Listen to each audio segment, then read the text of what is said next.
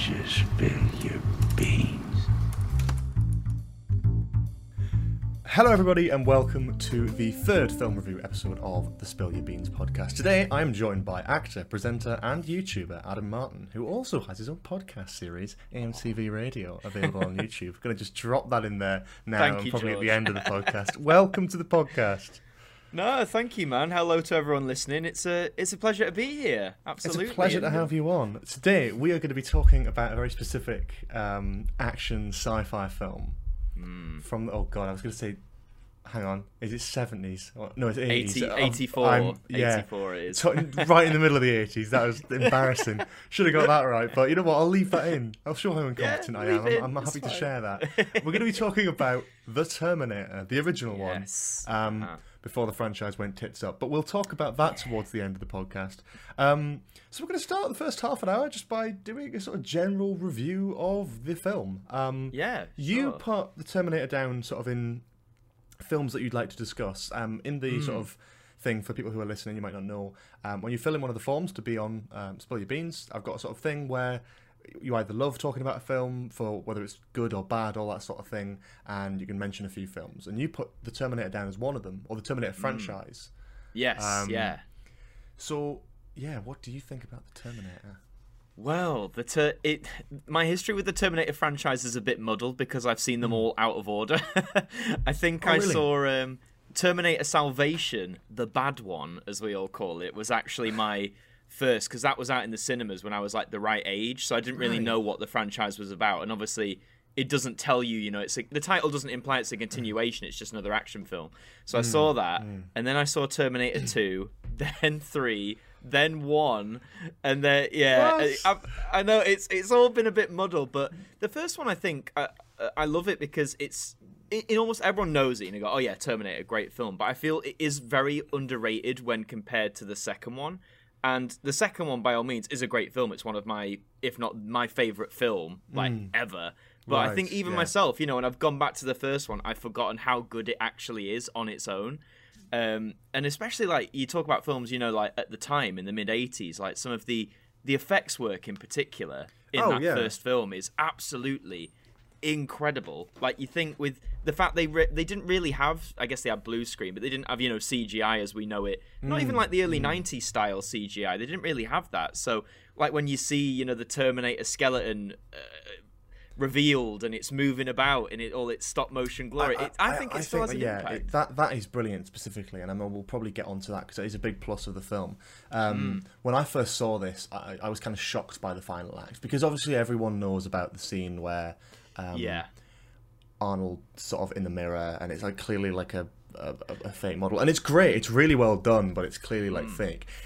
Yeah. But I think when I first watched it years ago, and even when I rewatched it recently, that final act where the sort of truck blows up and the sort of Terminator skeleton comes out of it, I think that's fantastic. I think I know it obviously it's stop motion, but because it's just been in an explosion, it's it works. It kind of it should be a bit janky. It shouldn't work. A bit juddery, a bit limping everywhere. And it's one of those things. I think the first time you see it, because I've shown this film now to so many people, it's their first time, and always, as you say, that bit, because I don't tell them what's going to happen. So as you say, the truck blows up. Sarah's got Kyle Reese in her arms, and you think, oh, they've done it. They've finally done it. And then it just comes out of nowhere, and then they go, oh god, it's happening again. And actually, I guess that it sort of goes for the whole film, and I guess we'll talk about specific bits, but the Terminator franchise is often, I think, seen as an action series. It's an action franchise, but I think the first one, arguably, is more akin to a horror film. The Terminator is very much that that Jason Voorhees, that Fred, that thing that can't be killed, that will always come after you. And I think it's realised more like a horror movie compared to all the others that came after it. This is the most horror-centric, I think. Definitely. I think in the second one, as much as I love it, and I've only seen that once years ago, so I can't comment too much on specifics, but with the second one, Judgment Day, it's got elements in which, again, isn't like that, and I think we're using the sort of Terminator in a more sort of light comedy kind of sense, with learning to smile and stuff, and that those sort of scenes as much as great as that is, I actually quite like the horror angle. And I think that's a really good observation because I hadn't really clicked on that. But you're dead right. The theme of this film is more akin to the sort of horror films of that era.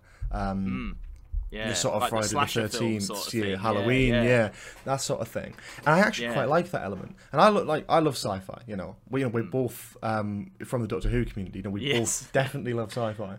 But actually, I think the bits that I enjoy the least about this film actually have to be, in a weird way, and this might be a bit of a hot take, the flash forwards and the sort of reference to time where travel. Everything's coming from. I don't know. I don't know how I feel because I mean it works obviously for Judgment Day because that is the story. With the Terminator, I quite like when it's just kept vague. The whole opening act where they just appear, there's no explanation, there's no exposition. It's just they're both looking for this one person. We don't know why.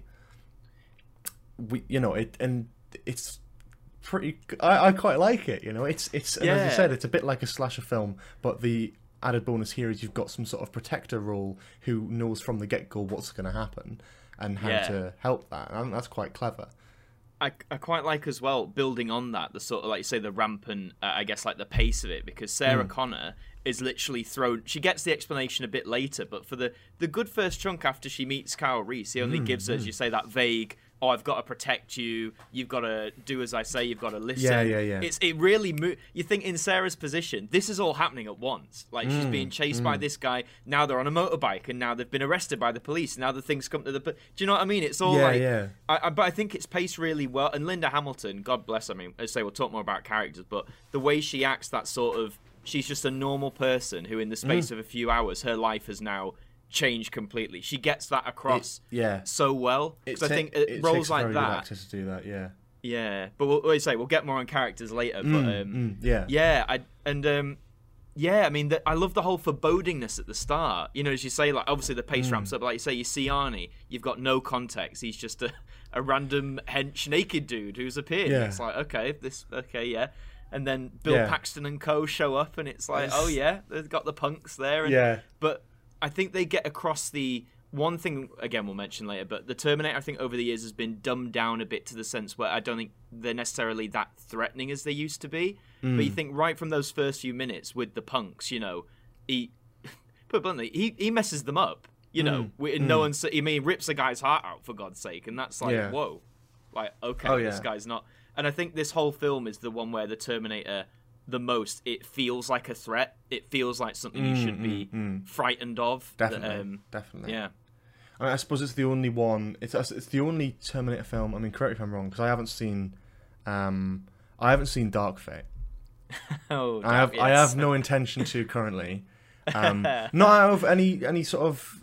I just when it came out and it got bad reviews, I was just like, well, I'm not going to put myself through another attempted trilogy. Yeah, that's valid. You know, that's like valid. I mean, that's the third one now. There's been a trilogy of failed trilogies already in this franchise, which is insane. But I think with every other Terminator film, there is sort of a friendly Terminator almost who is helping along. Maybe other than Salvation, because that's obviously a totally different story. But when there's a sort of threat, it feels much more intimidating when the threat is only being countered by just a human who happens to know what the threat is, opposed to it being another Terminator who's programmed to kill the Terminator. Because then it's sort of like, well, it's fair game. Like it could go either way, and the threat isn't as big. But I think when it's Kyle Reese, who's just a human, he hasn't got these plasma rifles. It's sort of like they make a big point of that as well. Like it's limited technology. Like nothing really can kill the Terminator in this time, but they've got to try. That's it. Yeah, That's brilliant. I like the futility of it, because really throughout most of the film, right until the very end, you're watching it thinking their struggle's useless. You know, it's like no matter what, they can shoot it, they can run it over, they can blow it up, and it doesn't work. I kind of like that feeling though, that no matter, because I think when it emerges from the fire near the end, Sarah Connor really screams like a very guttural, like no, and you feel like, you know, because she's exhausted, they've literally tried everything, and it doesn't work. But I like that though. I like that sense of it. Even when she's at the very end, you know, in the factory or whatever, because then when Kyle Reese goes, like you said, he's the only one who really knew how to deal with or try and deal with it, and now it's just her. So that it really ramps up the tension well, because now you're like, oh god, she doesn't know what she's doing. How the hell is she gonna stop it? I guess that's the thing I like the most, I think, about this is the way the tension builds. It doesn't feel... It's a very natural progression from... You have all these fast action scenes. You have the bits where they pause, where they finally get to chat a bit and explain about what's going on. And then before you get too comfortable with that, you're right back into, no, wait, this thing's coming after. It's a chase. It's a chase movie. It's not in a... I don't mean that in like a corny way, but you know what I mean? It's that horror chase thing of you only get so much time to stop before the killer is right behind you. Yeah, I think that's the element of it that again, fantastic connection to sort of saying it's like a horror film, because I never really thought about that, but it is in a way. It's more of a... I'd actually say it's more of a sci-fi horror than it is a sci-fi action, really. I mean, it's obviously got action in it, but it is very similar to that of horror. You know what I mean? The only big action sequence that I can really think of would probably be the police station shootout and the truck explosion. Beyond that, it's very horror. I mean, I love... I think going back to the sort of start of the film as well, I really love the whole thing of the phone book and like going through the other Sarah Connors first, and it's like it just begs the question, like, what if she was first on the phone book? She'd be fucked. You know what I mean? She'd be dead. Well, we wouldn't have a franchise. Exactly. No, absolutely. And just on that bit at the beginning, when Kyle appears, because obviously you've seen Arnie, it's like, right, we know he's this Terminator or the villain or whatever. And then Kyle appears, like you say, again, with no context at the beginning. So you think, is this another... Is this another Terminator? Is this someone else? And that whole scene where he's like, moving through the shop evading the police. I love that, or like that atmospheric stuff, and he's creeping around. It's just... This movie knows when to take it like quiet, like tension, and it knows when to go, like you say, the police station is absolutely, I think, the right time if you want to do your all-out action scene, because that really shows the power of the there's I think they said like 30 people in that police, all fully trained gunmen. They know how to use firearms. It doesn't matter, and it still doesn't work. And it's difficult because I think what the film does really well, I mean, again, I'm not really sure if this is a horror trope or anything like that, but I think it's a great part of the film how they really do take a lot of time to develop these characters in the police station, the police chief, and everyone who's sort of around them, the characters who get the lines, that is, they are sort of developed. They are sort of actual proper characters, and then you get to the police station shootout and they just die like any other extra. And I think that's so it's so good when a film can do that and just has the balls to just do that without making every character that has a sort of line important or have some and they sort don't of have to major have like role. a dying speech or anything. They're not like, no, exactly. Like, they just do that. Kills, dead. That's it. That's it. Yeah, that's because that's realistic, and I quite like that, because realistically, these are police officers who are working in this time period. They're not going to be able to fight a Terminator. It's not realistic. No. And if they get shot with like a heavy duty assault rifle or a shotgun or something, they're gonna die. They're just gonna die. They're not gonna sit there and go, which a lot of films have a sort of tendency to try and do, just to make every character who sort of talks or has a few scenes like by themselves somewhat important. I quite like that this film didn't sort of shy away from just killing them and just being done with it. Absolutely. And I think James Cameron, who, for those who don't know, did direct this, one of his very early projects before things like Titanic and Avatar and all that, which is crazy when you think about it. But I think he said when he made this, because I think he had a hand in writing it as well, if I'm not mistaken. I believe so. Yeah, but I think he said when he made it, I think he wanted to make it as realistic as, like you said, as possible. If a futuristic robot is placed in 1984, and how are the people, like you say, how are they going to combat that? Realistically, the police aren't going to be able to stop him. And all this stuff will happen. Whereas I think he even said the later films where he didn't have involvement with sort of strayed more into that. They just went for more, I guess, generic action stuff, regardless of the how real is this sort of thing. Which, that it's all subjective. That's pick your poison. But I definitely see where he's coming from in the more, I don't say simplistic, but do you know what I mean? Like, I say the more realistic angle this film tries to go for, I guess. I think a lot of that could also be down to the budget as well, which is famously a very low budget. This film was done on $6.4 million compared to the sequel, which for Hollywood is like, and which compared to the sequel, which had $100 million. Right. Well, there you go. So there's a clear like difference there, and it goes to show. But I think this is a fantastic film, not just in the sense of a classic sort of sci-fi action kind of film, but in the sense of filmmaking. I think it's a really important one because it shows that on a very limited budget, and I wouldn't say totally limited because I'd love $6 million. Give me some. Wouldn't we all? But yeah. it's but I think for a feature length film at that sort of era, that is quite a low budget, and to make something truly iconic and create a fantastic franchise from it, I think is incredible.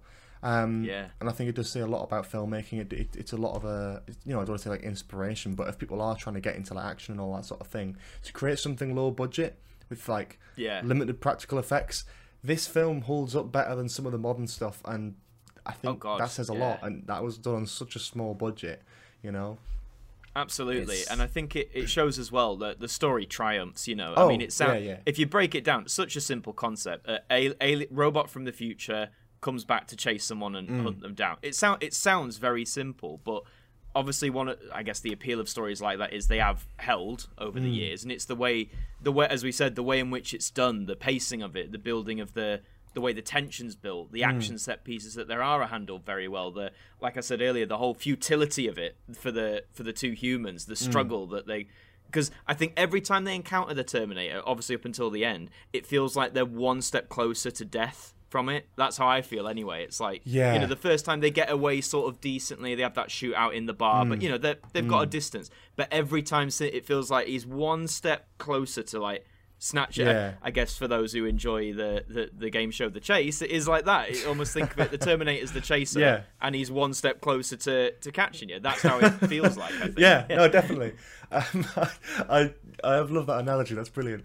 But I think it does achieve a lot, like a hell of a lot. Again, mentioned before with a small budget, but also just generally in that era. And we'll talk about the rest of the franchise later on. But I am shocked that they didn't manage to get more than a couple good films out of it. Yeah, I mean, because it's such a strong concept. It is such a strong concept.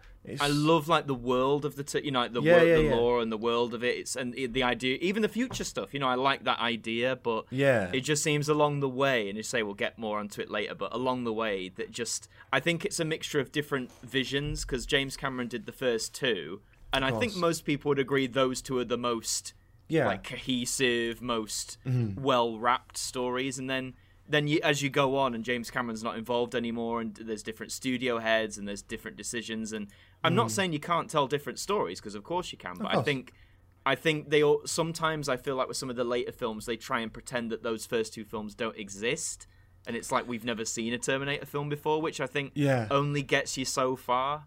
Of course, and I think that you bang on there, because I mean it is a difficult one. I mean, I'm looking at the franchise, and again, we'll talk about this later, but you're right. I think when James Cameron steps off, it's almost like people are sort of explained everything to yet again. Which is weird when it comes to stuff like Genesis. Again, I know we'll talk about this later. I'm going to try and move on quickly, but like with Genesis, where it is based off the first film, it relies on you knowing the first film to sort of enjoy it to the sort of maximum degree. So why does that also need to explain the basics? It's just it's all, and I think one thing people seem to struggle with in terms of the people making these films is the time travel concept. And I know time travel in film, it's a minefield. Everyone's got different rules, but I think in that first one, really, like you said, I know they have the flash forward, but they really keep it to just dialogue. They don't need to delve into the complexities of it. They just, it's I'm from the future. If you die, this is going to happen, and you get it. You get the concept of it. Yeah, and I know you weren't a great fan of the flash forward. I kind of like it because I like. Sorry, go on. I do like the actual imagery of it. Oh, like the imagery of it's fantastic. What the sort of the technology that they use and how they do it.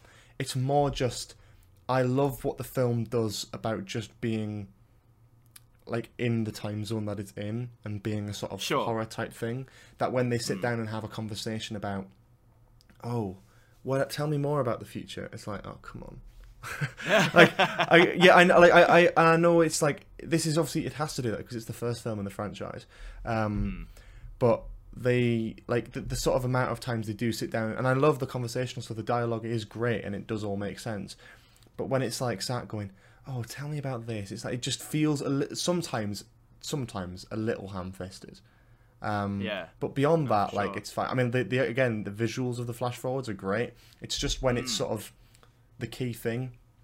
I just wish the film didn't rely so much on the future stuff, which I know it has to because that's where the like two of the main three characters come from. But it's I quite enjoy just, again, as you said, the sort of horror concept of it just being a sort of killer hunting these people down. You can have a few lines to explain it away, but you know, they knew that they didn't know whether this was going to be popular or not. They never knew if they were going to get a sequel, but it would have been more interesting, I think, to see this as a more basic film and then the sequel to really build on that. Yeah, like leave it more up to the audience's imagination when you're talking about the future sort of thing. Yeah. No, I see that view. Yeah, I think with me, the flash forward, like I say, I agree with you in terms of like how it looks and how it's presented. I just think, for me, I've always found it was the right. Again, I think it's hard because obviously I came into the whole franchise with Salvation first, which for anyone who doesn't know is set entirely in this future where the machines have taken over.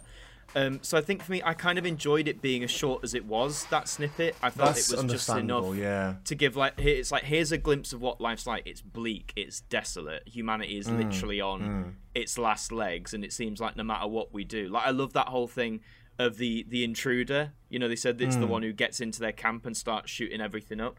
Because again, I think that just adds to this whole, I know I keep saying it a lot, but it's the word I think that's most appropriate, the whole futility of man in this fight with machine. It's like no matter what man does, when man needs to stop and recuperate, well, machines don't stop, and it just proves that they can infiltrate. And some people say it's a bit too bleak, but I think for the concept they're pushing and for the angle they're pushing, I feel it's kind of justified. But of course. I think that's fair enough. I think the general idea of the film and the lore it tries to create, I think it works. It works perfectly fine. There's something, I think, maybe because I'm familiar with the franchise already, I'm just sort of like, I don't really want to hear more about it. And I think, again, maybe after seeing like Salvation as well, which I did, I watched these in order, in fairness, but when I watched Salvation, I was kind of just like, I don't.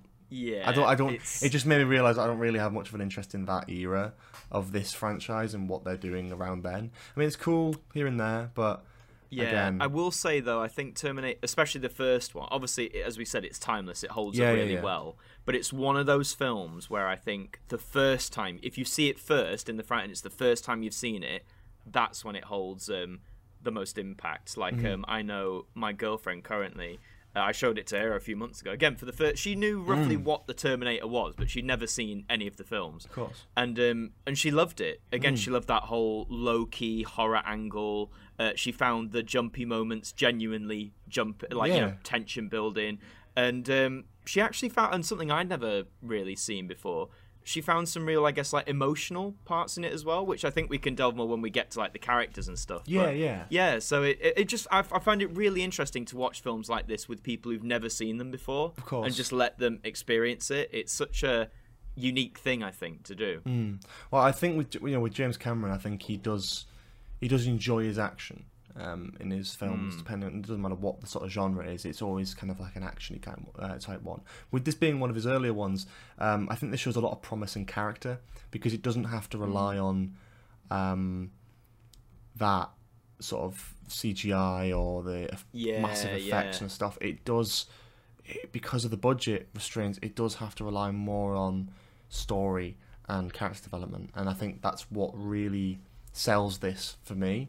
But I don't know. I think it's great to see where it went, but I think this, and I need to watch Judgment Day again, but I think this is still probably one of my probably my favourite, only because it's okay. Yeah.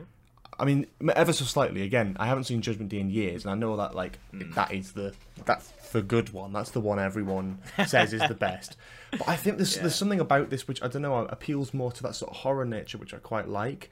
Yeah, it's low budget. Yeah, it's a bit shit in places. And Judgment Day does basically everything like this, but better.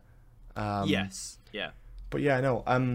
I think the original is brilliant, and I think in a lot of places has a lot of great ideas and a lot of promise, and I'm glad that they did something with that.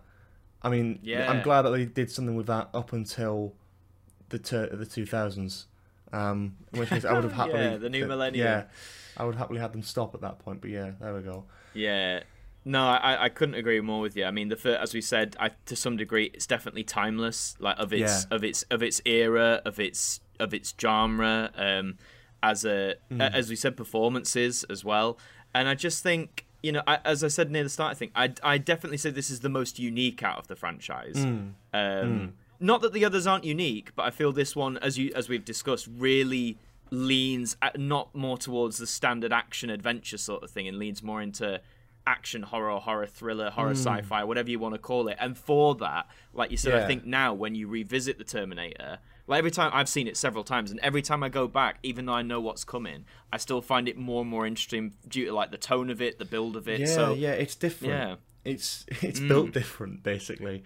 I think I totally agree with you there. I think it is interesting because of its different angle, and because it was restricted, it had to do something, I think personally, quite like more interesting, especially when you look at how the franchise has developed since, and where that's gone. Because everyone from there is basically an action film.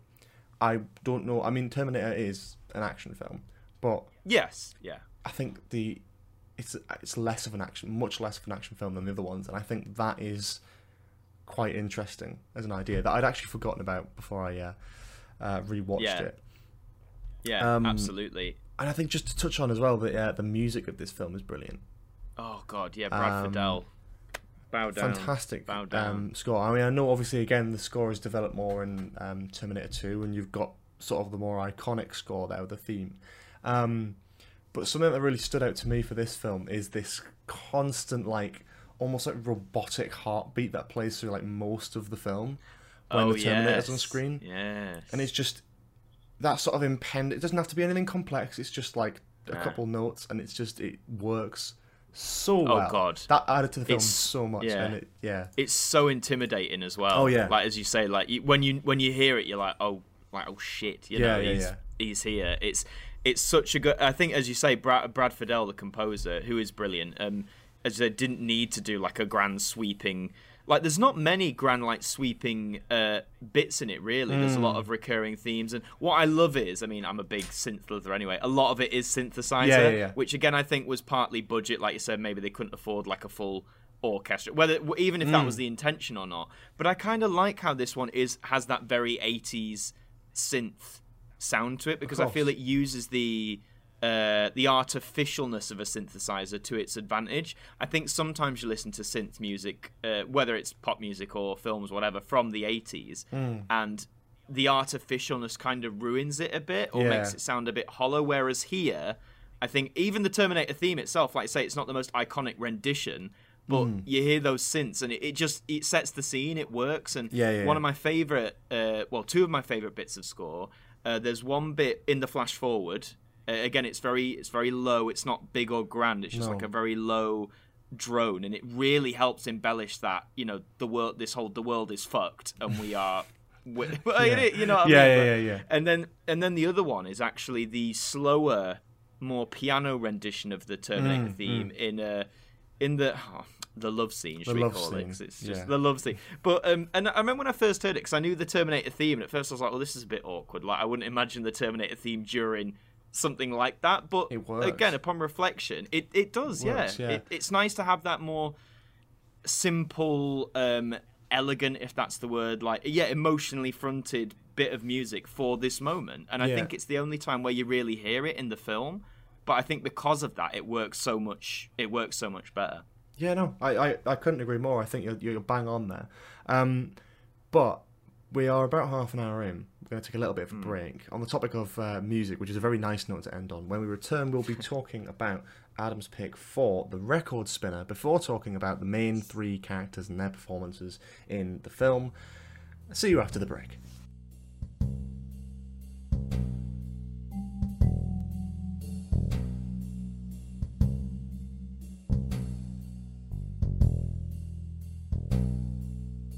Welcome back to the second part of the Terminator review for Spill Your Beans. I'm here with Adam Mine still. Hello.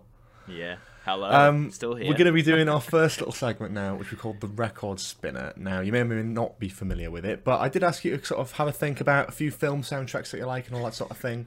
This is basically just to pick out and highlight one film soundtrack, score, or a singular track. It's been singular tracks so far from Josh Carr and Cooper Britton that you'd want to have, like a sort of an exclusive one-off. If you could never listen to anything else again from any film, you just have this one track or one soundtrack. Yeah. What do you think you would highlight? Do you know what? This was, as you said when you asked me, this was so tough because there's so many good soundtracks. But for some inspiration, I actually turned to my vinyl shelf because I do like to collect vinyl, and I have a fair few soundtracks. Because I thought if I have it on vinyl, it's highly likely they're the ones I'd probably remember the most. Course. And just some honourable mentions in there. There were the Top Gun soundtrack, which is just wonderful. Things like Saturday Night Fever. I had some Disney. I know this all probably sounds very basic to some film enthusiasts out here, but you know, what can I say? Tarzan, the Disney one, just because I love Phil Collins anyway, and that soundtrack absolutely slaps. There was one individual track as an honourable mention, which was For Your Eyes Only, the James Bond theme by Sheena Easton. It's probably one of the most like low-key Bond themes. It's a straight ballad more than anything else. But no, I just really dig it. But no, there was one. It's a soundtrack. I'll say that now. It's your first soundtrack. Our first soundtrack. That's exciting. And for people, it's probably going to be a film when I say it, people will go, "What? Like that one?" But I would be adding the soundtrack to the 2016 film Eddie the Eagle by Matthew Morganson. Okay, that is an interesting choice. Yeah. So for anyone who doesn't know, Eddie the Eagle is a British. I say athlete. He was a guy who that sounds really horrible. But, well, you're not wrong. Well, he was a guy who was a kid, really wanted to be in the Winter Olympics, and he ended up representing the UK in ski jumping in the 1988 Olympics. He wasn't brilliant. He was very much an amateur, but just rules at the time meant that he could do it and all that. And it's basically his story, how he got there, what he strived to do, etc., etc. Now, obviously, this is it's set predominantly in the 1980s, and what Matthew did was basically all of the soundtrack is very much what you'd hear as if this film was made in the 80s. As we mentioned with the Terminator, it's a lot of synths, it's a lot of those sort of sounds, which I love anyway. I'm a big 80s fan of music. But there's just something very also like ethereal and joyous about it. There's a lot of really like rousing tracks that make you like just feel really good, really like pumped for your day. I've listened to the soundtrack on days where I felt like really low, if I need like a sort of a boost in energy. There's tracks on there that are very low key if you want something a bit more ethereal and emotional. Yeah, it's just such a good pick. And I know, again, like the film is not perfect, right? The film is not gonna probably end up in the like Hall of Fame anytime soon or anything like that. But that was the one thing I took away from that film the most. Like the music in that film was so good, so faithful to the era that it's representing, and just so unique. Because I think when I've heard a lot of soundtracks that try to do the 80s, shall we say, you can often pick out the riffs of like, the famous pop songs of the day that they're putting in there. They're just basically copying riffs, whereas this one feels composed from scratch, completely original. And I love that. It's like a new 80s soundtrack. So yeah, Matthew, it's either Morgson or Margison. Go and check out his work for sure, not just Eddie the Eagle, a fantastic composer. But yeah, that will be my album I'll put on the Record Spinner's shelf, I think. Yeah, well, that's a brilliant inclusion. I really like that. Yeah, I don't know. That's brilliant. I don't know what else to sort of say to that, because I'm not too familiar with the soundtrack, but I'm definitely going to go and have a listen to it. I listen to it now. Not now, but after. I highly recommend it. Any listeners as well. It should be, in all the usual places, Spotify, Apple Music, all that sort of stuff. Just give it a listen. I would say if you want to see it with the film, you'll know which bits are what. But if you just also want to listen to it, it's just a great soundtrack on its own. I really dig it. So, Yeah, first album for yourself. Sorry, it's not Citizen Kane or anything like that. Movie enthusiasts. No, not at all. Or Gone with the Wind or anything like that. Is there a specific track in this sort of album of music that you think that would stick out? I'll just quickly. Obviously, the whole thing will go on the record I'll just quickly spinner. drag up the soundtrack. Do you myself. have any idea? Yeah. Yeah. There's so. Let me just view all of them here. I think one of my favorite ones actually is well, I'll pick two just to be awkward. I'll pick there's a track called First Jump at Calgary, which is, well, that's where the Winter Olympics take place, and it's the first time he goes for a jump. And the way, you know, the tension sort of builds, it's because you think they set it well. You're on a really high fucking mountain, and you're about to jump free fall as well. Once you're in the air, that's it. You know, you've got to stick that landing. It just builds that really well. And also, Eddie jumps the 90 meter, which is the second to last track that I'm looking at. Because again, that's like sort of the big crux of the film. And you know, if you're not familiar, I'll let you watch it or listen to it. But just with how it pairs up in the film, it's such a great track. But yeah, so probably one of those two for me. Let's say, for sake of ease, let's say Eddie jumps the 90 meter will be my singular track. That's good. But the whole album, guys, honestly, please do go and check it out. It's just, if you like 80s music especially, or if you like the sound of the 80s, then this will definitely be something that's up your street for sure. That's brilliant. That's a great pick. I've seen the film. I watched it in cinema. I haven't had time to listen to the soundtrack. I haven't really thought about it. It's not one that I really picked out. But you know, part of making this segment is not just to sort of appreciate sort of film music that maybe gets a bit underlooked. Because I mean, when people think of film soundtracks, you know, they think of Jurassic Park, they think of Star Wars. I really wanted to sort of, with this sort of segment, stretch out the idea of sort of opening people up to new ideas, and this is perfect for it. But not just people like myself as well, because I love my film soundtracks, and I admittedly didn't think anything of Eddie the Eagle as a potential film soundtrack that was like anything of note. So I'm definitely going to go and check that out at some point. So shifting over to the Terminator again, now we're going to be talking about the characters, the specific main three: Arnold Schwarzenegger, Linda. Linda. That'd be a task now. Call her that for the rest of the podcast. So Linda Hamilton and Michael Biehn. At least how I think that. I hope that's how it's pronounced. But if not, there's a good nickname. So the main cast, thoughts? Because obviously we talked about the story. We really discussed that in quite in depth. And we try to stay away from talking specifically about the characters. But now we are here. Yeah. No, well, start with the main man himself, Arnie. Yeah. I mean, again, weird for me because I think growing up in like mainly the early to late 2000s, Arnie by that point had sort of, in a positive way, become a bit of a meme. You know, known for his goofy catchphrase. You know, get to the chopper, put that cookie down. He become a bit of a. In a positive, I'm not being rude, but like, you know, become a bit of a joke. Everyone used the quotes and stuff. Yeah, I mean, he is a joke. He is, but he embraces it, which is lovely. But also, so when I saw this, you know, I was expecting all like just basically a load of catchphrases, basically, and it will. But again, you can tell he takes this just as seriously as the director, producer, and other actors are. Of course, there is the infamous "I'll be back," but it's not played for laughs. It's he's literally just saying it, and then I guess the one line that everyone remembers is like, you know, the "fuck you asshole," because he picks that. That's response. a great moment. But it is a great moment. But I'd argue even then it's not necessarily played for laughs because it's that whole, you know, he's processing, he's picking the phrase from what he's heard. It's not a comedic setup. It just is inherently funny. And Arnie plays it absolutely straight. And I feel what we were saying about the Terminator being really intimidating in this film. Obviously, he's got the build because he's hench as fuck. But he is.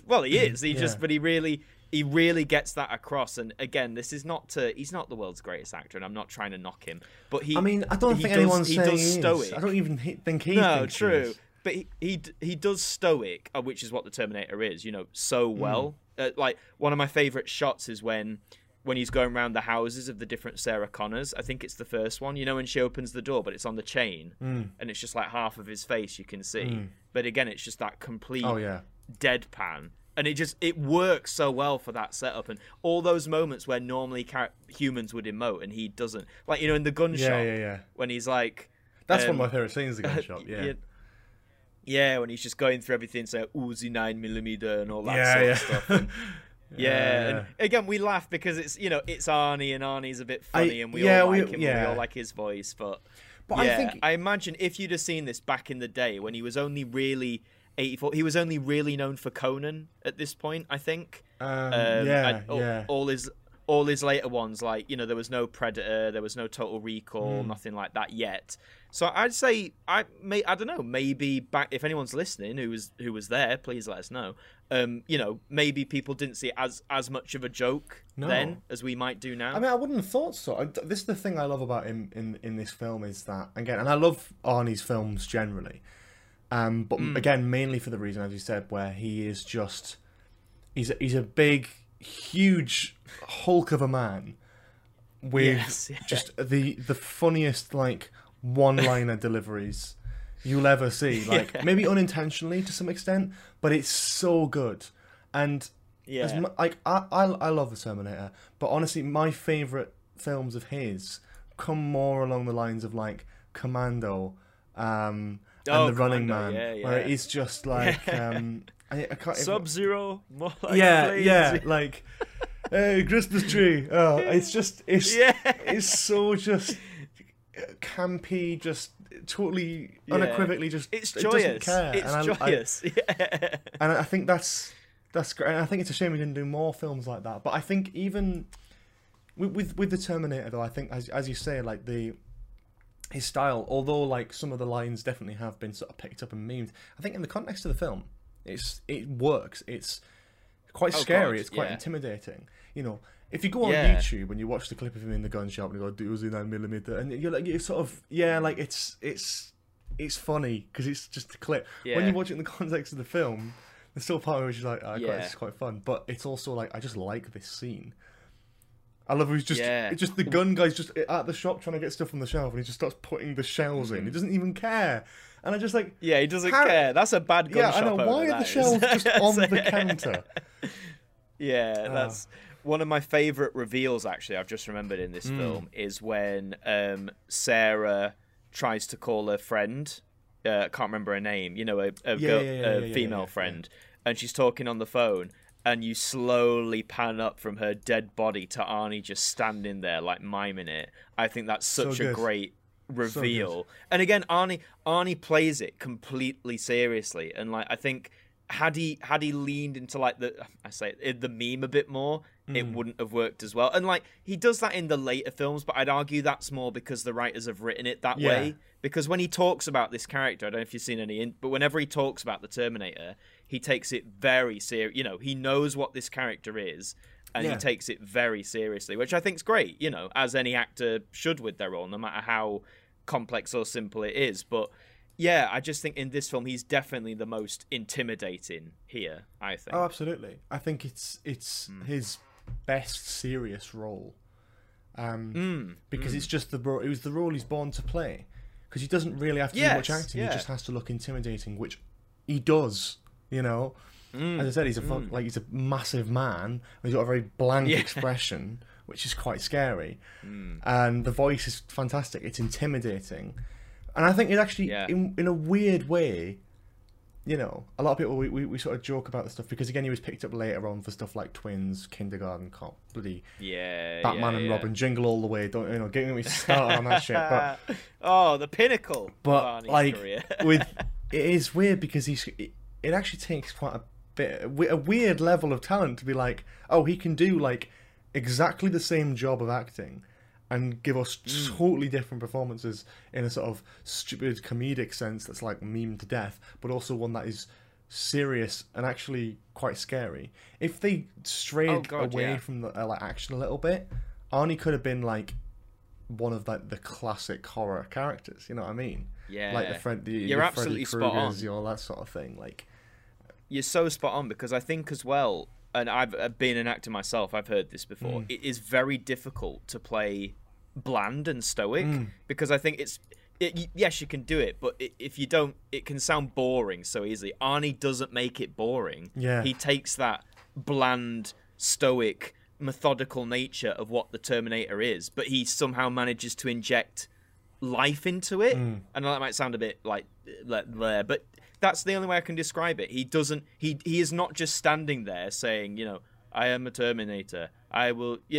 It's not boring. I don't feel bored watching him or his performance in this. He gets across what this thing is, making it terrifying. And even in the most action moments when, humans you'd be expressing, case in point, when he's in the truck and he's chasing them and they're I love that shot when Kyle and Sarah are running in the middle of the road and the truck slowly approaches over the hill. Brilliant. And that's a great shot in general. But then you cut to, they're running, they're expressing, they look panicked. Then Arnie's just there, with that, as you said, that bland sort of face. At this point, with one red eye as well, which looks terrifying. And he's not expressing anything, which makes it better because he's just there, methodical, doing his job. But yeah, I think you summarized it well. This is the role he was born to play. Yeah, absolutely, 100%. And I think I do love his other films. Again, he's brilliant in Commando and Predator. And oh that yeah, sort of thing. yeah, but absolutely. I think with the Terminator, it is his role. He totally embodies it, and I could not imagine this film working,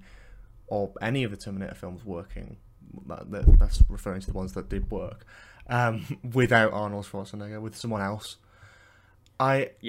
It's mad to think because in his other films he's not the world's best actor, but this, I could not imagine anyone else playing this role. I could not imagine anyone else as the Terminator. And I love the different interpretations of different Terminator models in the other films, don't get me wrong, but no one else could have done what Arnie does in that film, I don't think. Oh yeah, without in overacting that specific film, that performance. Yeah. Oh god, yeah.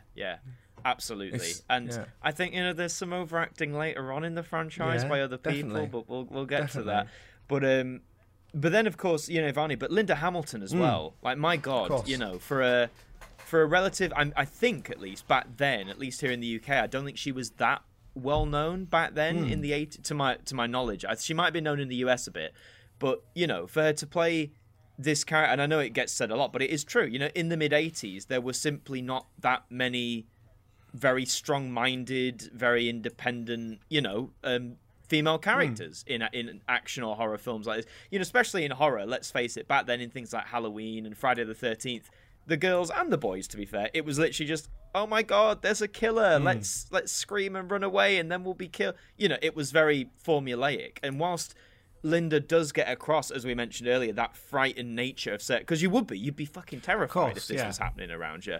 But she also has those moments where she really takes charge. She really pushes forward. She pushes Frances. She, especially at the end when Kyle's injured and she still pushes him on, even though she's got not a fucking clue what to do. I really like that. And this is very much, I'd argue, this is very much her film as it is Arnie's film. Because whilst it is about a robot who's coming back to kill someone, it is also about a woman who is thrown into a situation completely out of her depth and yet has to find a way through it, basically. Ends up killing a Terminator. And I just think ends up killing a Terminator. And even in the fun scenes, that what people say, the inconsequential stuff, near the beginning when she's just hanging out with her mates or anything like that, she feels very genuine. And I think that's another the key thing for me with Linda Hamilton's performance. It's such a range just in one film. It's a very she could be a very believable side character at the beginning. You know what I mean? Yeah. And I really love how she does that performance. I think it's so just, I don't want to say generic, because she's clearly a good actor as shown in this film. But I think you see so many films like that. She just blends in so well, and then the second things start to go wrong, she just adapts to it. The character feels believable. You feel like you're actually watching this woman suffer and trying to work out what's going on in the moment. She's doing all the right things. There's so many films, especially action films, especially horror films, where you're well, you would just do that. But she does. She just calls the police. Yeah. She stays where she's told to stay. And it doesn't go right, but she manages to get out of it. And it's so well done. I was a bit worried with the relationship aspect of the story initially when I rewatched it. Sure. Because I forgot that she thought Kyle Reese was actually the one to try and kill her. Yes. So I was thinking, how are they going to develop that? Because I couldn't exactly remember how they went about that. But I think it worked quite well, and I think she made that believable. She made the transition from being like shit scared of this guy to like falling in love with him totally believable. And by the end of the film, that sort of final scene where she's in the truck on the road, you know, just going out to nowhere, that is so well done, and you can see the development just in that performance so well from the beginning to the end of one film. That's incredible. You know, you don't see that in a lot of modern films. To do it in like 90 minutes or however long the film is mad. And like you say, she's the whole relation. I love that setup when Kyle's following her to the club, and you know she's like, "Oh, I think someone's stalking me." Because of course you would. That's a normal thing to think. Yeah. This weird-looking guy in a trench coat is just following you, and then he's hanging around. It's very, and like you said, even though he rescues her from that club, you'd still be shit scared of him, because it's like, this guy's just come out of nowhere. He saved me, granted, but he's now pulled me in a car and he's not letting me leave and he's not telling me what's going on. It's like you said, it really leans into, I think, what James Cameron wanted this to be, a very relatable. If this scenario were to happen in real life, you know, this is probably how it would turn out to some degree. And the relationship thing in general, I mean, bringing to the love scene in the motel. I know I mentioned it earlier, but as I said, my girlfriend, when I showed her this, she found that scene leading up to it very emotional, emotional. And I found that so interesting, because when I watched it, because for anyone who doesn't know, I mean, spoilers if you haven't seen it, but if you haven't seen it, then I don't know why you're listening to this now. I mean, I'm not saying don't listen to it. Watch the film and then come back and listen to it again. That's the best way to do it. You might have a bit more understanding of what we're talking about, but because that's one of the few moments where they get to sit down and just talk about what the fuck is going on. And when Kyle explains it and he shows her the photo, or explains about the photo he had of her, and that he fell in love with her there, and he came back in time. Bear in mind, we learned then he can't go back. Like, this is it now, but he did that for her. And I think for me, when I watched it when I was a bit younger, I sort of thought, oh, that's a bit, kitschy, cliche, blah, blah, blah, whatever you want to call it.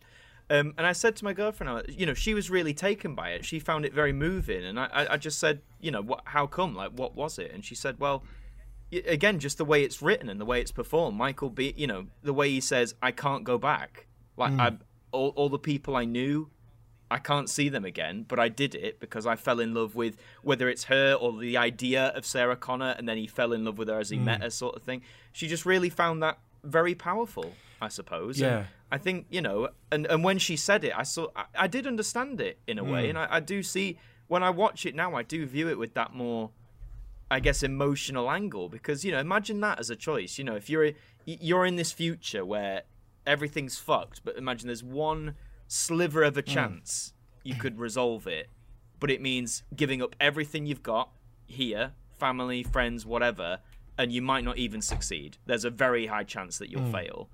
And he did that because he fell in love with the idea of this person, and then how I interpret it, and then fell in love with her for real as he met her. I think that's very powerful storytelling. Yeah. To be honest. It was very well done. I totally agree with you there. I think I think it worked. I don't remember how I felt the first time I watched it because it was many years ago now. But when I rewatched it, it did work. I thought it would be a little bit cliche and a little bit sort of on the nose, but actually it worked as a really good twist for the film. When you realise that like he can't go back, but also that's like why he's chosen to come here. And then obviously realising that like he's John Connor's dad is such a clever little twist to the tale. It's like that, Again, first time you see it, and then it all click, because they mention John Connor. Kyle Reese just says, "Oh, he's your son. He's your son." But yeah, they keep it vague. I think right until the very end, when you see Sarah Connor pregnant at the truck stop. And then it's all like, oh, okay, Reese is the father and all that stuff. But that's brilliant. It's brilliant. It's so well put together. And it's a weird one, but it works so well. It's something that like the film could have been done and could have been easily as good without it, but it does add to it. and it's like a choice that didn't need to be there, could have messed it up a little bit, weirdly, but actually worked really well, and actually adds to the story and makes it this complete and proper narrative. And I think that's where the other films, bar of course Judgment Day, sort of go wrong, because they are just basic action films. This feels developed. It feels like the director, the writer, they understand the story inside and out, and that shows. And when a writer director can do that, it shows in the film, and it makes a better film. Absolutely. With the sort of and I think it's with a lot of franchises as well. Same with sort of like Alien. Now I'm a fan of the prequel Alien films, but the sort of later ones, you know, Alien Cubed and Alien Resurrection, it's like you can tell it's just it's those sorts of franchises. And same with Predator, where it's just continued for the sake of it, for money, where the people who are working on it, as much as I respect like their effort and their work and all that sort of thing, there is a spark missing, and that spark is genuinely just creative storytelling, doing something different. And doing something different isn't just off-screen killing one of the main characters and going, didn't expect that. Surprise. But it's like you creating like an actual living, breathing world is so hard to do on an initial thing, but it is actually even harder to do with sequels. And it goes to show if your writer, director for a story for the future Terminator films isn't up to scratch with James Cameron's world building and can't breathe their own ideas into it, don't make the film. And that's the mistake that's been made. That's the mistake that's been made. Is it's tried to be rebooted so many times, try to do new things, but it's all just a different type of Terminator or a different type of time travel. It's like you need to do something that really breathes life into it, and that's what this film, I feel, does, especially with this sort of romance subplot. It really creates this world. It really creates this genuine feeling around the characters of Kyle Reese. It does, Sarah Connor. Absolutely. And I love the fact they clearly made some one thing, I get it to some degree, especially if films are hoping for sequels, but as you said, they didn't know necessarily back then they would even do one. But I like the fact they made some like finality in it. Like, you know, the whole, we say about the impact of that emotional scene, if they had established it where, he can go back to the future, then that scene would not be anywhere near as powerful. But it's the fact that we get, as you say, we get revealed then. He's like, I can't go back. I gave all of this up for the chance of meeting you. And knowing that he'll probably die, that he won't succeed, I think when you realise the finality of that decision, that's what makes the power of it. Where, you know, there's so many films both back then and now where you have these good ideas, these good concepts, these very powerful concepts, but then it's like, but we'll leave it open. You know, he's dead, but there might be a way to bring him back, or we can't go back there. But at the end, but now we can because of X, Y, and Z. I like the finality of this film, like you were saying as well about the police officers just being, even the ones who had speaking lines, the deaths didn't linger. It was just like, right, done. They make some that's why I like. There's decisions in this film, regardless of who the characters are, what the circumstances. But I think. And but I think generally like the performances really back that up. For sure. Again, with Michael Biehn. For Michael Biehn, I was gonna say I feel bad. I mean, there's not. I don't think there's too much to say. I think he is great in this film. Not really. I think he does a fantastic job, and I think again we've talked about that scene, which I know we've sort of moved on from Linda Hamilton a little bit, but that is his sort of moment, and it is part of that. That's and it. It works so well. That's his scene, very much so. Because he's got to sell us the idea of what this is, the moment when he tells us as the audience what this future is like, and the way he with the way he sells like the bleakness of it, the grimness of it, and then and one moment I just remember that I loved, and this is for both Linda and Michael.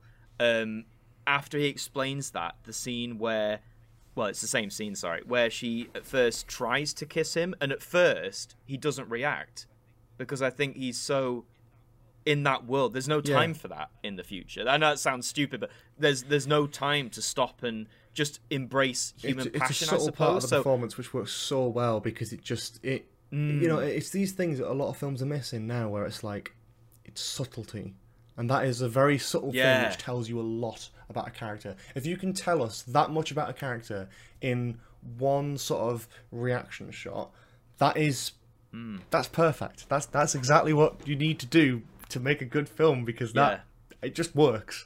It Honestly, it's such a subtle, and again, it's one my girlfriend found very powerful. That even though obviously Sarah Connor's feeling this passion because to her it's normal, it's a humor, it's what you showcase each other. But for him, it's such an alien concept by this point that it takes a little, she really has to help guide him into it. And I just, like you say, it's such a subtle, but when you see it, it's a very powerful, it's just a very it just culminates everything that scene's trying to do. And despite it being the one main moment they get to sort of simmer down and have that little bit of romance, it is executed. They use that one scene to the best effect, let's put it that way. It was handled so well. And yeah, Michael Biehn, as we said, he kind of gets overshadowed by the other two in terms of what they're allowed to do in the film. But yeah, he's very much the protector, but he does that very well. I think he shouldn't be overlooked. I think that the main three of this film are all brilliant, and we've talked a lot about.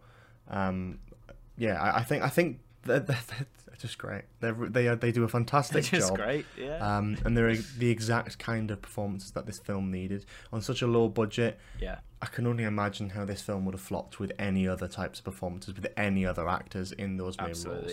So I think it's a real testament to those specific talents. Yeah. But one of those where the stars aligned. And we got the cast that this film absolutely a full star cast for this film, which is just again highlighted, goes down for generations. And on the flip side of that, there are a lot of Terminator films which don't have that. And we're going to be getting onto that after the break. Do you like the little segment? Yeah. We're going to be talking about that. We're going to talk about the future Terminator films because there have been quite a few. Most of them are shit. We'll be getting to that after the little break, which will be going on now. But before we do that, we're also going to be doing the other little segment which we've got on here, which is, I'll get the name right again, 64K Ultra Mega HD range. We're going to be and we're going to be doing that right after the break. So see you in a bit.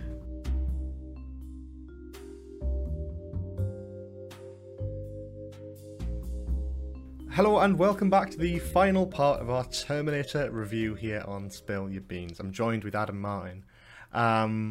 We're going to be doing our little segment before we talk about the rest of the Terminator films in the franchise. This segment is called the 64K Ultra Mega High Definition Range.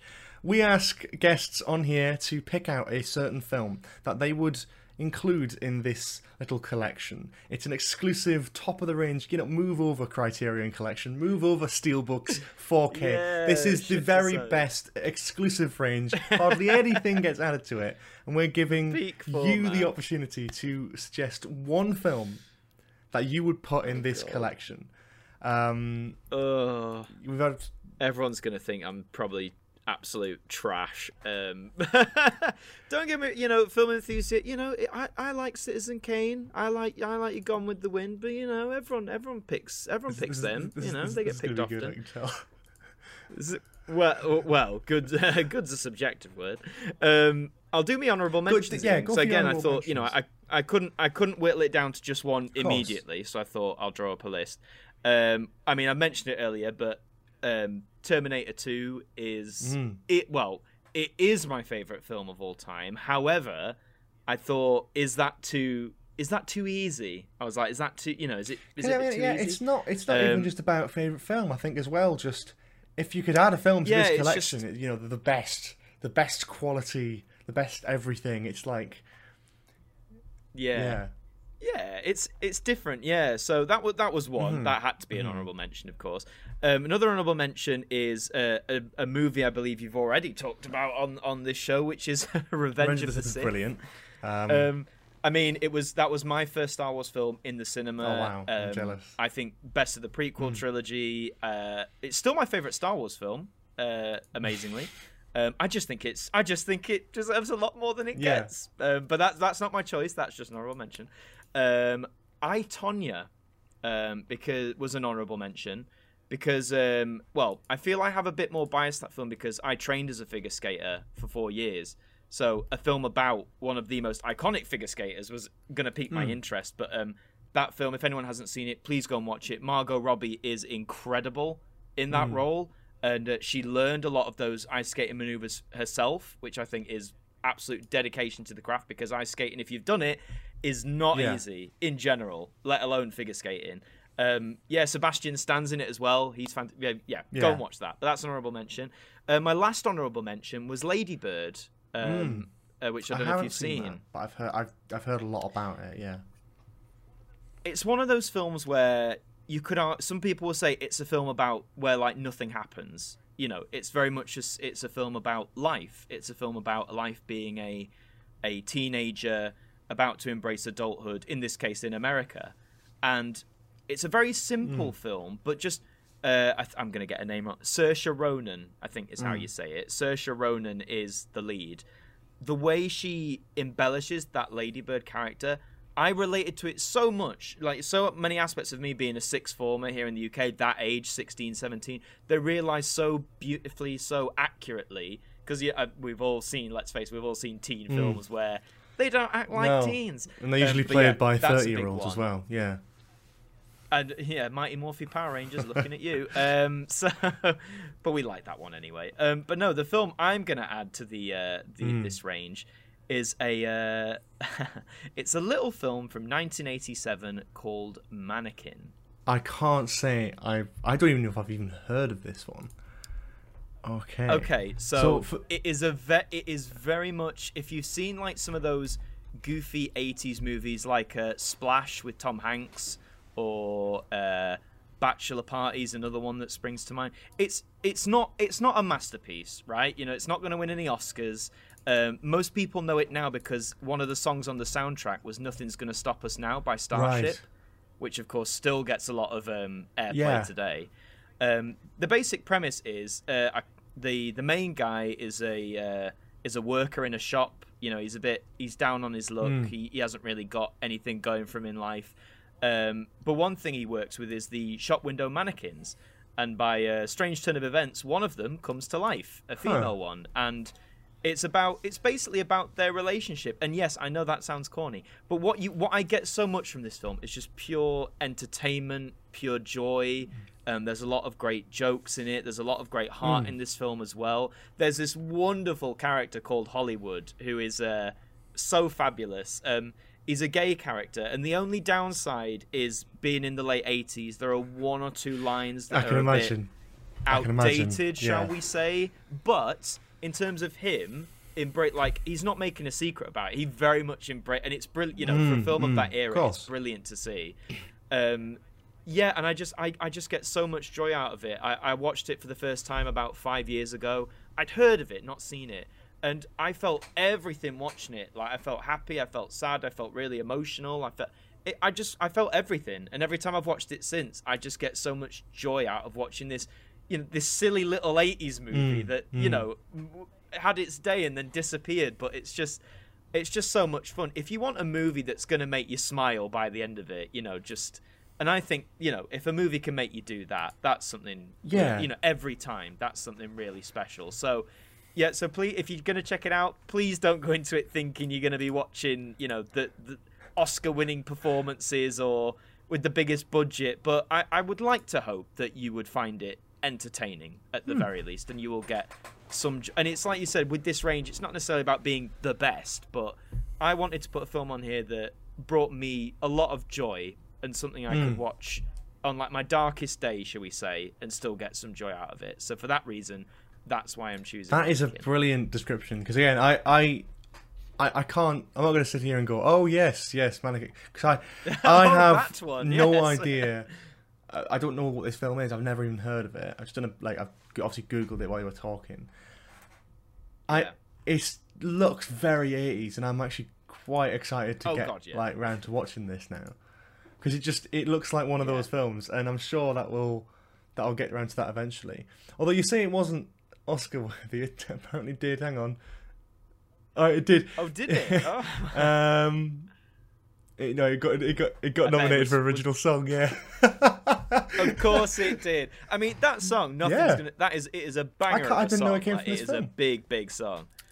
Well, there you go. You see, that's where, and that's where it all starts for people. I'm like, oh well, did you know it came from this wonderful look? But yeah, it's very good. Like, if you've seen films like Splash with Tom Hanks, or if you've seen like Short Circuit, or it's very much like in vein of those films where like it's a very goofy premise, but that they lean into it. They're not trying to make a serious, gritty like drama out of it. It's just a bit of fun, and that's what that's what movies are at the end of the day. That is it's a great bit of reasoning for why this film should be in the 64K ultra mega high definition range. Yes. I'm going to find any excuse to say that.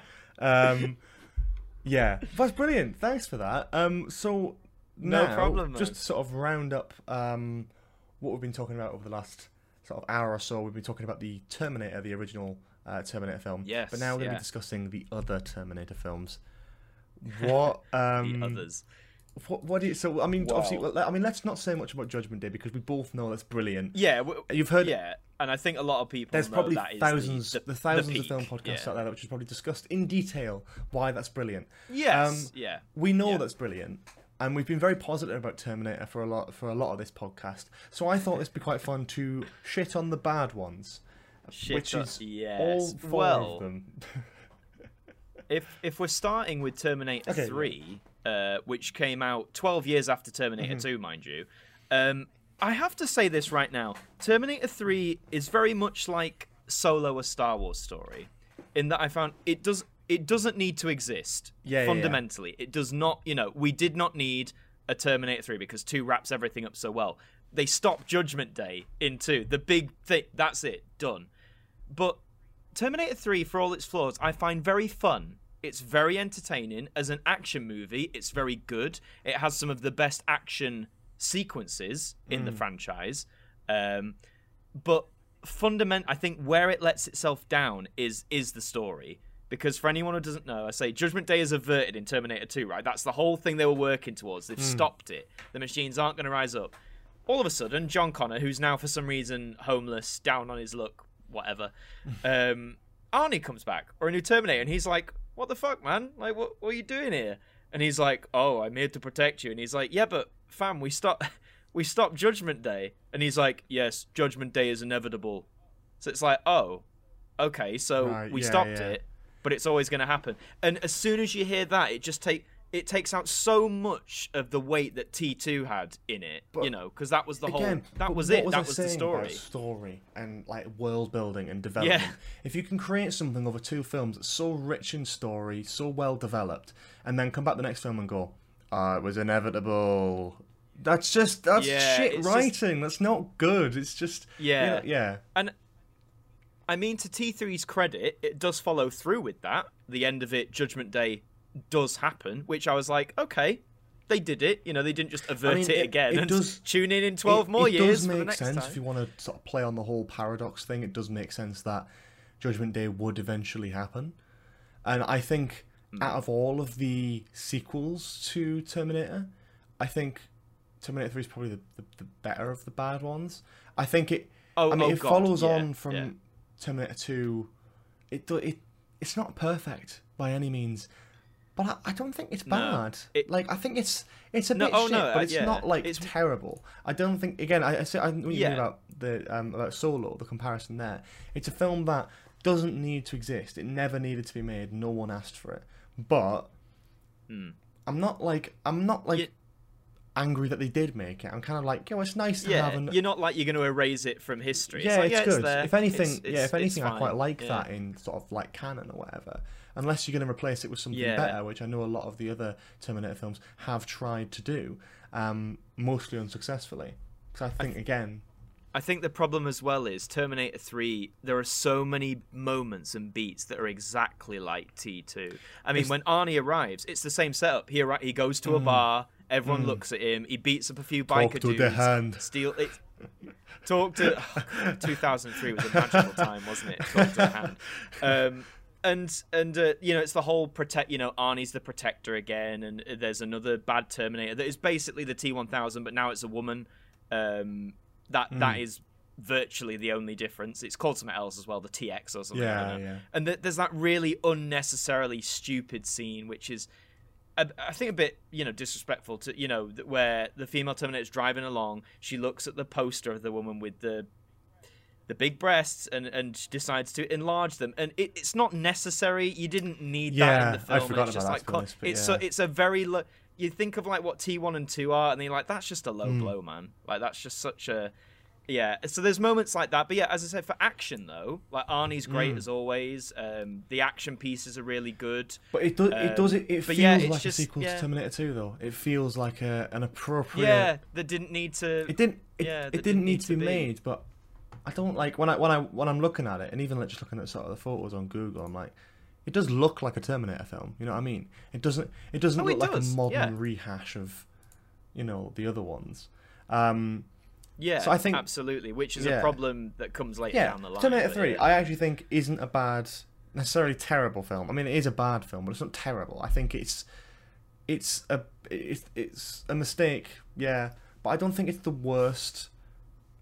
I think it's probably. I think it's actually probably one of the best out of the other Terminator films, which we'll talk about now. Moving on to 2009's Terminator Salvation. Oh, my first. Oh, God, what a way to jump in. Terminator Salvation. This film is entirely in the future, after the machines have risen up. So in a weird way, it sort of, I guess, follows T3, because that ended with Judgment Day happening, and now we are, I think, 15 or 20 years into Judgment Day. Some people don't like this film just because it's set in the future. I think you can do a Terminator film exclusively set in the future and make it work. I just think with this, because you got Christian Bale as John Connor, and the main bit of the film that people remember is that he finds Kyle Reese as a boy, or as a younger lad, and of course John Connor knows who he is, and it's about getting him on side and getting, obviously Kyle's a bit resistant, but I think what you were saying, to me, oddly enough, even though this is in the future, to me, this doesn't really feel like a Terminator film. It doesn't. Even though you've got like the Terminators are in it, it just feels like another post-apocalyptic war film. It feels a little bit like a mix between like Mad Max and like Edge of Tomorrow, I guess. Like it's a sort of it's a weird amalgamation, and I don't. It's just forgettable. I don't mind it. I respect the vision on it to try and go like, well, okay, we don't want to do another thing where a Terminator comes back in time, it's Arnold again. Let's make a film in the universe that's really drive it home, and make a Terminator film based in the future, as almost like a prequel to like the original. And I respect that. I respect the bollocks on them for doing that. But it just it's a good idea on paper. Didn't work in their execution. And then the annoying thing is, this really could have worked. If this was done right, it could have been brilliant. It genuinely could have been absolutely stunning. What I will say, around the same time, I think it was building up to Salvation, there was a Terminator TV show called The Sarah Connor Chronicles. There's 2 seasons, I think 30 episodes altogether, and it's set between T2 and T3. But honestly, it's a decent show. I remember me and my brother watched it, and again, it feels like it's in the Terminator universe. There's a lot of good stakes. There is some of that because they do have a protector, but still, I'd say. But yeah, I won't dwell on that too much. But yeah, if you're curious, definitely go in. It's got Alina Hadley in it, who went on to Game of Thrones fame. She plays Sarah Connor. But yeah, no, it's good. Better than Salvation. I've heard of it. I've never really found myself stumbling upon it though, as again, like that sort of era of American TV isn't really my cup of tea. But there are some duds in there as well. But as a whole, though, I think it does hold up as a Terminator TV series, so to speak. Definitely. But but from Salvation, I think it's a solid film. Which it does have its ideas there. It knows what it wants to be. It just isn't able to execute that in a good way. And I think that's it. They tried. Genesis is the next one. Right. So when they announced this, because they announced it as a trilogy, if you remember, like that was the goal. It was like, we're going to do 3 films. Very, I think as a lot of franchises, very inspired by the whole interconnectivity of like the MCU and things like that. And when they announced it, and obviously Arnie was coming back because he wasn't in Salvation because he was too busy being governor of California at the time. But Arnie was coming back, so that was exciting on its own. And I was genuinely very excited for this film when it came out, and I don't think it's a awful film. Again, I think it's very much like Salvation, that it has its ideas and they're really good ideas, but it just somewhere along the way it stumbles over itself. Like, I mean, it's acknowledging. I think they said they're acknowledging the first and I think the second one. Yeah. And then we're not including T3 or so, which stick with the best two. Fair enough. But I think well. I think it weirdly just does. It's almost like a bit of a. It's almost like a bit of a reboot, really, isn't it? Oh yeah, it's a soft reboot. I mean, you get that whole scene recreation from the first Terminator. The Arnie model, which is great. I think it's brilliant. Yeah. The scene where like they recreate that and with the CGI, it looks good. I think. I don't know. The thing is about this film is I've only seen it once and I enjoyed it. I don't remember not liking it, but I think looking back on it, I'm like, when I think the thing with a failed franchise is it always looks bad on that film. If they just planned it to be one film, it would have worked better. But I think like you look at stuff like, do you remember the Mummy, the Tom Cruise one? And they set that up to be like the the Dark Universe, and they were like, but that's like that would have been probably an alright film, even if it was just a bit shit. But the fact that it tried to set up a universe is like, oh, that's bad. Yeah, it's just a bit of a doozy. But again, the concepts, that idea about changing established timelines, I'm all for it. Like seeing that scene recreated, and then Emilia Clarke as Sarah Connor rather than being like the scared girl. Yeah, but there was clearly like good attention to detail there with the like scene recreations of with Kyle Reese when he like jumps in and the way he runs down the thing and like the sort of homeless man that he nicks off, and it's so well done. It's so like to the point of the original. I'm like, there's actually clear attention to detail, passion, and love that's gone into it. It just, I think where they went wrong for me was the whole John Connor thing. Which again though, I think as a concept, when you hear that, like, what if John Connor actually got like or something happened to him from the Terminators? That is an interesting concept. But again, like the way they just. It's not. It's not exactly, good. And it's just sort of like, I don't know. I think the problem with me is that they ruined it, didn't they? That was the big thing. Is that that's obviously the famous thing about this film is that they ruined that big twist in the trailer and the poster by having him as Terminator, where it could have been a really good moment in the film. Classic mistake. Always, absolutely a terrible idea. But there we go. I think it. And Arnie's, it is really great. Like Arnie does do his bit really well, but I think we're really in this mode now whereas even in Terminator 2 he was more funny, but they picked their moments when to give him lines like that. In this one, oh my god, we're in full on meme mode. Like, let's give him quirky. Every other line he's either it's the old but not obsolete, or he's got a joke, or he's being asked to smile, which is very funny. But like do you know what I mean? They're not picking their moments. They're just like, oh, Arnie's got something to say, so make sure 50% of this dialogue is like a joke or a meme. Yeah. And it's fine, but it takes out so much of the gut punch of what these films could be. Like we were saying in the original. What do you want? What do you want from the film? Do you want to really reboot the Terminator franchise seriously, or do you want to make it just an excuse to get Arnold Schwarzenegger to say a few funny lines? Because that's sometimes how it feels. Exactly. But I mean. And I mean, I like his the final fight, with the fact that Arnie is an older model of the threat, but yet he still manages to put up a fight. And obviously he has like the whole self-sacrifice angle as well. I always think that, like, I thought that was played out really well, but again, then to some degree, it's a downside of being like a fifth film in a franchise. You instantly think of the T2 finale when the sacrifice feels earned and feels very powerful. Whereas this one, it's like, as the fight's going on, you sort of click that it's going to be the only option. If he doesn't sacrifice himself, they're realistically not going to do this.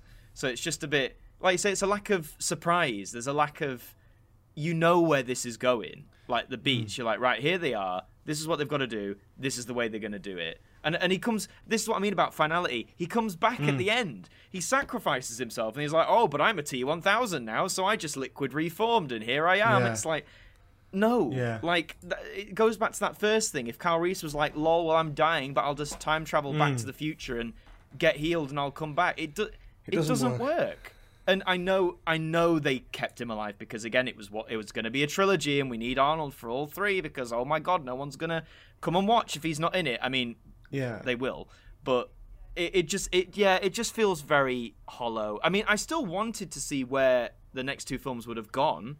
I would have wanted to see this story conclude, but it's one of those sad cases in Hollywood where you get the first chapter and you're like, it's not perfect, but you could do something, and then it just sadly never happened. I know what you mean. Now I haven't seen Dark Fate. Yes, recent yes. 2019. To yeah, mixed reviews. I wouldn't say all of it's bad, but No, I think a lot of people's big problem with this, and I'll be careful how I say it because I have my view, but I'm trying to speak on what I've seen the general consensus to be. It's very much the same thing people sadly talk about with things like the female Doctor Who, characters like Captain Marvel, Rose Tico in Star Wars. The fact that the main the person that's being protected is a woman, which is that was Sarah Connor. That's fine, but I think what people seem to complain about is that despite her being caught unawares like Sarah was, some people says she becomes too capable. This sounds quickly. Yeah. I personally disagree with that view. I think the journey of this character in many ways is similar to Sarah's, which again would make sense. There are a lot of retreads. They're coming after someone. She's caught unawares. Linda Hamilton's back, and again, it's great to see that hardened. Just for context as well, this film is acknowledging Terminators 1 and 2 again, but not the rest. So. Forget that she's dead in Terminator 3. We're only doing 1 and 2 in the here. So we've got an older Sarah Connor. Again, spoilers, if you haven't seen it and want to see it. John Connor gets killed off at the very start of the film. It's like 3-4 years after T2, and they're like chilling out, and then an Arnie Terminator comes and kills him. Okay, again, interesting way to start off. But the whole premise of it is, I guess the moral is, it didn't have to be a John Connor. You don't, or it can be anyone to lead a resistance, which, fair enough in concept. But I think I don't take issue with that as a whole. Again, I'm not saying in a million years that a woman can't lead a resistance. Absolutely not. But I think, when you establish in this lore that John Connor is in all the other films, they say this is the only person who had the courage or whatever it is, to stand up and be like, we need to fight back. If they had maybe in the earlier film said, it could really be anyone, but at the minute it's John in our future, so that's why we should protect him, then maybe, do you know what I mean? It just seems like they've said, oh, well, it never had to be John Connor in the first place. So then you think, protecting Sarah in T1 was redundant, protecting John in T2 was redundant, and in T3. But do you know what I mean? I think that's the central problem people had with it. It's this thing about, lore again. It's saying, you've established this, and they're not saying this is not acknowledging anything. If it was a complete reboot, that might have worked better, because, you wouldn't need a John Connor. But the fact they're acknowledging T1 and 2 still happened, where John is very much saying, like, he needs to live. If he does not live, we're dead. That is it. And then it's like, oh, but it doesn't matter. Like, anyone could do it. I think that's the problem people seem to have with this movie, fundamentally. That's interesting. I mean, that is interesting. I knew about the John Connor thing. I knew about a few little elements of it, but I apart from that, I don't know. Would you say, for someone who hasn't seen it, like myself, is it worth watching? I'd say it's worth watching if you want to see like what they do with it, because of course I've only mentioned like the fundamentals. There is a lot that goes on. Of course, Arnie again is back in this one. His inclusion this time is because obviously he is a model of Terminator, and it's and obviously in real life he's getting older, and in Genesis it was explained that trying to remember what it was now, that he naturally aged with a young Sarah Connor, or the body aged, I should say, in that, which you're like, okay, whatever, fair enough. The excuse is, it's pretty similar in this one as well. I don't know how else you can do it, really. Arnie is in his mid-70s. There's no way of hiding that now, really. He does act... He acts more like a human in this one, and they do present a reason as to why. It's something to do with he's been around humans for so long, I can't remember how many years, like 40, 50 years maybe, that he's transcended it's something like he's basically moved beyond the limitations of, like, his chipset, and he's learned from human emotions to adapt them himself. He's not like you still know he's a robot, but he's definitely more human-esque, which I was like, again, it's a neat idea, but I don't know if it works. I get what you mean there, yeah. Arnie does sell it. It's not his problem. It's the way. But then there's other moments later on in the film where he's just like a machine, and all that humanness is gone. So it's What like, is okay, this? so you've got to pick your poison, really. Great to see Linda Hamilton. She's still very much Sarah Connor that we knew from the first two. But then again, it begs the question: if the whole idea of it is anyone can lead the resistance, aside from Sarah having experience from dealing with Terminators, there is not really a reason why she needs to be there. No, I know what you mean. I agree with it. I think it's an interesting one. I probably will watch it eventually. I think the problem I have, just to sort of summarise, because we're getting sort of towards the end now anyway. Absolutely, yeah. I think my issue with the franchise is that it's difficult to want to watch the new films, even as a fan of the franchise, because you know that if it doesn't do well, in a few years they'll just do it again and wipe it from canon. They did it with Salvation, they did it with Genesis, and now they're doing it with Dark Fate. Like, they just go, oh, the previous ones don't matter, we're just going to get rid of them. So, yeah. What I will say though is Dark Fate is a dumb title. It has no real bearing on the film. I don't know why they called it that. And it's just surprising as well, because I believe James Cameron executive produced it. He produced it. So like, he actually made the story for it, I think, as well. Yeah. He had a hand in the story, along with about 5 other people. Which surprises me. But I really do get the feel though, because of course he was the head honcho for the first two. He should have directed really it. He had a two-part story in his head from the get-go. He told that story. Yeah. And that's it. I feel that's what he wanted. And if you just watch the first 2 films for the first time, by the end of the second one, you feel that story's done. Yeah. Do you know what I mean? Like, Judgment Day's been averted. There's no more Terminators in the past. John Connor is safe. We can all breathe. Like, it feels earned. It's a good ending, especially when you watch them like back to back. It's a damn good progression of a story. And then everything else, I think part of the problem is the fact they acknowledge those 2 films in the first place. As I said with Dark Fate, especially, if they'd have gone complete from scratch and said, try and forget everything else, we're starting right from, point number 1, then it might have had a bit more success. But it's this constant reliance that they have to have Arnie in it because it's Arnie. They have to have John Connor because it's this over-reliance on both the success and the nostalgia, I think, at this point, of those first 2 films. Yeah. Because they know people like them. And they know that the more callbacks there are, as good as they might be, you see it a lot, in TV, film, whatever, the more callbacks there are, they go, oh, I know, it's that meme, isn't it? Like, oh, I know that. Well, I know that reference. Think for a future Terminator film, if they want to really make it work, I think the key for that is to make a good film totally separate to the rest of the franchise. And then, if they really want to set up sequels and they really want to go down that route, have sort of the ending somehow connect to the other films. So have have John Connor show up or have Sarah Connor show up or something, like right at the end or something, like Nick Fury style. I don't care, but you've got to make a good film. And the thing is, that's what's been thrown out the window with these new ones, and I think it is a bit of a shame, really. I will watch Dark Fate at some point, I'm sure, but the fact that the general consensus seems to be just nothing, really. It's just sort of, it happened and then it disappeared and no one talked about it. It is sad because I remember when Dark Fate was first trailered or announced, like, Linda Hamilton's coming back for the first time in like nearly 30 years. That should have made everyone go like, oh my god, yes. And it just, they were like, oh, they're making another one. Like, because it's happened so many times. Yeah, I think it. Yeah. Yeah. It's the what's the old analogy? Like, fool me once, shame on you. Fool me twice, yeah. and then that they just It's keep the same thing. And like, you know, I won't lie. You know, I'll always go and see a new Terminator. Like, I know we've just said that, but you know, I'm a fan. I want to see these films. I want to see a good Terminator film.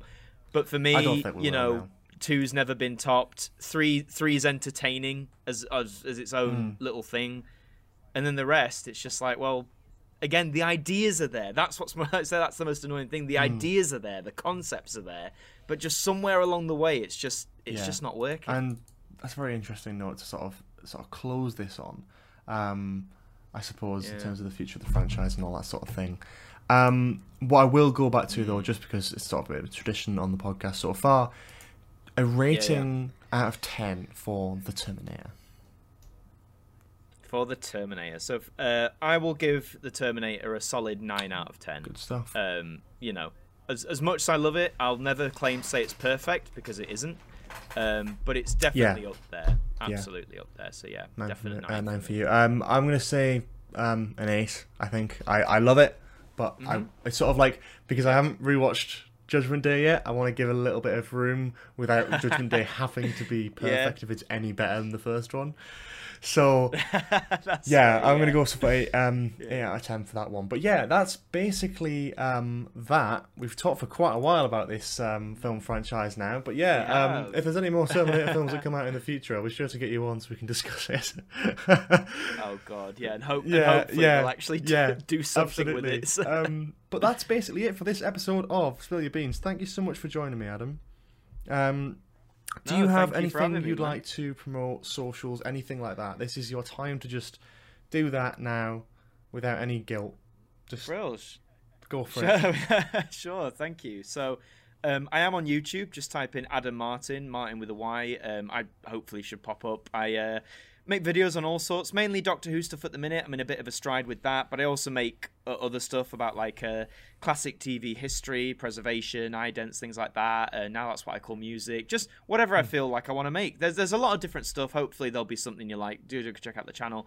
As George said, I have my own podcast as well, AMTV Radio, where I just sit down with a guest. George has been one of them.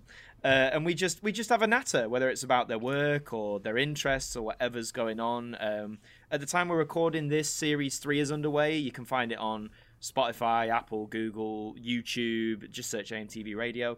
And just Twitter. Yeah, follow me on Twitter, Adam Martin AMTV, just for my daily ramblings. And if you want me to repost, Twitter's so good. Like, I retweeted something about the four Shrek films. Being like, 1, you're like classic. 2, best film ever made. 3, worst film ever made. 4, underrated gem, deserves more hype. And I just retweeted it because I thought it was funny. Gets like 100 likes. It's like, don't do that. Like, what about all this thing I spent effort on? It's like, but yeah, just go and follow me there if you want to. But that's about it. For those listening to this podcast, of course, you probably know my Twitter by now, at GBSheard, but also at Spill Your Beans as well on Twitter. If you want to see any more full film reviews, including my own full review of the Terminator on Letterboxd, I am Ace Creeper on there. Again, please follow, keep listening to other episodes of the podcast, and I will see you all next Sunday. Thank you all so much for listening, and have a lovely day. Bye bye.